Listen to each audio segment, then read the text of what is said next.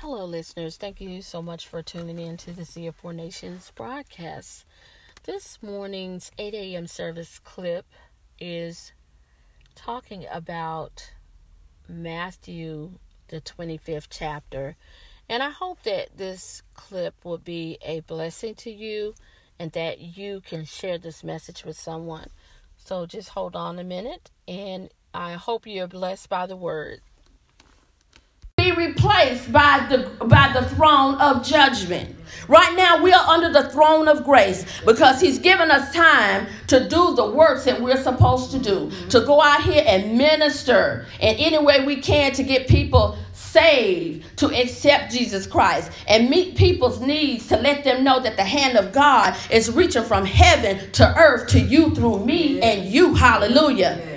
And there is a reward. Yeah. We talk about the rewards that's down here on earth. Or we want to drive that new Infinity. Or we want to be able to live in that house with 2 levels. Or we want to be able to get this a better job with all of this money. And we want to pile all of this stuff up and have storehouses. And we're going to do this and make plans and go on vacations. But we ain't taking nobody who really need a vacation with us. And we're doing all of these things and having all of these feasts at the church. But you ain't going out to go get somebody that you've seen for 2 weeks on the highway holding a sign. Come on, we got to do better.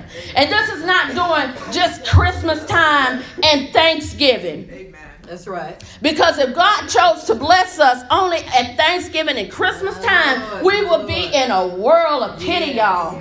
I can't wait Thanksgiving and Christmas time. My blessings and my grace and mercy have to be renewed daily because I mess up daily. I think wrong daily. Hallelujah. The Bible says that we are just as filthy rags. You know, we get our use out of a rag real quick and it's dirty. And what you do with it, you throw it away. It got to be clean again. And we have to constantly be clean again. God has a work that he's doing in us every day. So the least that we can do is share this great thing that God is doing for us through this gospel. Yes. Or we will be judged. Yes. Now, some people think, oh, well, there's hell on earth already. Oh, we going through hell as it is. And we ain't going to go through this and that. But the Bible clearly tells us in Matthew 25th that there is hell. Hell that's not, well, ain't even prepared for us. It wasn't meant for us. Hell was meant for no human being on earth. That's right. Hell was prepared. Come on, let's go there in the scripture because some folk just don't believe it until they see it. Okay. And I know I just read it. It's in 41, verse 41. He said, then shall he say also unto them on the left hand, depart from me, ye cursed, into everlasting fire, prepare for the devil and his angels, not mankind and God's angels, but it does exist. And what we definitely need to do is be speaking the truth and stop playing games with these doctrines that's floating around. Because if you really, really, truly, truly love the Lord and love his people, you will tell them the truth. That's right. This was a place that was prepared for the devils and his angels. But in the scripture, he's talking to someone else. He's not talking to a devil right now. He's not talking to the angels. He's talking to those who chose not to serve him. That's right. That's right. Who chose not to do his will. And that's only fair because you had a whole lifetime, that the lifetime that you knew, or once you knew. And God, there's a difference between the sin of commission and omission. This is going to hell for something that you didn't do, as opposed to going to hell for something that you did do. Right. All right. So what is it that you're not doing that could possibly send you and separate you from God into everlasting fire, a place that wasn't even prepared for you? So if something is prepared for me, that means it's supposed to accommodate the next stage of my everlasting life.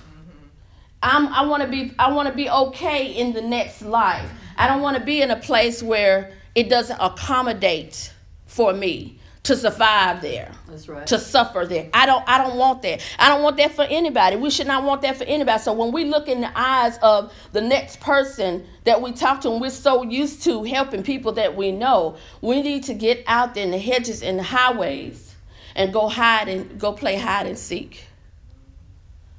go play hide and seek. God wants to take us on an adventure. You know, sometimes during hide and seek, you might get tired a little bit. It's okay. You know how sometimes you get down on your hands like this when you was little, you was all out of breath. And you take a moment and you look around and you see nature that's around you. God said, I'm going to reward you along the way. I'm going to give you something to look at along the way. I'm going to give you something to experience while you taking your breath. I know what you're doing. I see you. Just think about how he had to run after us. Yes. He ran, oh my goodness, he ran after me. The Lord ran. The Lord ran and he said, hide and go seek. Yeah, I'm it, but you getting ready to be it. And God was faster on my heels the more I wanted to go to the club. Scrub the ground. Y'all know it. He was on my heels. And when he touched me, y'all, when God touches you, you know you're it. Yes, you do. You can't shake it off. You can go around the other little kids and say, no, he catch me. You know how when you first get saved and you had that encounter, you know you've been touched by God, and you in a in-between place, like, should I tell him I'm saved? Is this for real? I want to go out one more time. I just want to smoke one more time. But they already know because they saw something that you think that nobody saw. That's right. They'll say, she it. Look at her face. She got the Holy Ghost. He got the Holy Ghost. Look at her face. He can't even come in the club right. He don't even fit in here no more. And then when you try to fit yourself around or have a conversation, they be like, now you know you don't be doing, you know you don't talk like that. You know you don't be doing no cussing. You go into a stage where Peter was at that time trying to deny Christ altogether. Yes. So you're it. Hide and go seek. And that's my message for today. Keep in mind, It's all right. don't forget the family, y'all. Don't forget the family, because we all have an accountability. Yeah. Thank you, Lord. To go out and find Jesus while he may be found. Jesus may not look like you think he look here on earth. He may not smell the way you think he should smell. You may be entertaining angels unaware, but do know that whosoever lends to the poor lends to the Lord. That's right. So at any time, if I feel I can pull Jesus up. Pull Jesus up? Oh, for real? I can pull Jesus up. You mean tell me, yes, there's Jesus in that person that you got touched to go do something for? There's Jesus inside that person. He's in there. Yes. So everything else don't matter. How that person looked, smell, how they got to where they was at, it don't matter. Because you're saying, come on, Jesus, because I know you pulled me up. That's right. Constantly. And it's a double reward, because he's rewarding you on this earth. And just think about the reward that you might be getting in heaven. We don't know what it is. I might get a big old sapphire that tastes like candy. I don't know. But it's a jewel in your crown. Just think, children have an imagination about heaven. They believe in the great thing like unicorns. I'm telling you, they have unicorned me out. But the Lord said, come to me as a little child. That's right. Your imagination, that whatever you desire, when you get to heaven, you probably will see it. It could be your reward. That's it. It's not enough just to get saved. You got to do a work now, because there's a reward for your work, not for you being saved. Salvation is free. That's right. So salvation just gives you the uniform to go do the work. That's right. Thank you. It gives you the running shoes, the good running shoes, because you're it now. So go play hide and seek. Everybody stand. Yes. All right. Awesome. Thank you, Lord. You may have seen that person that was in the need, and you might have missed it that time and decided to drive on past that person. Or you may know that God is calling you to be it and be the one that runs the show, be the one to set up the distribution center for food, clothes, or housing, or whatever.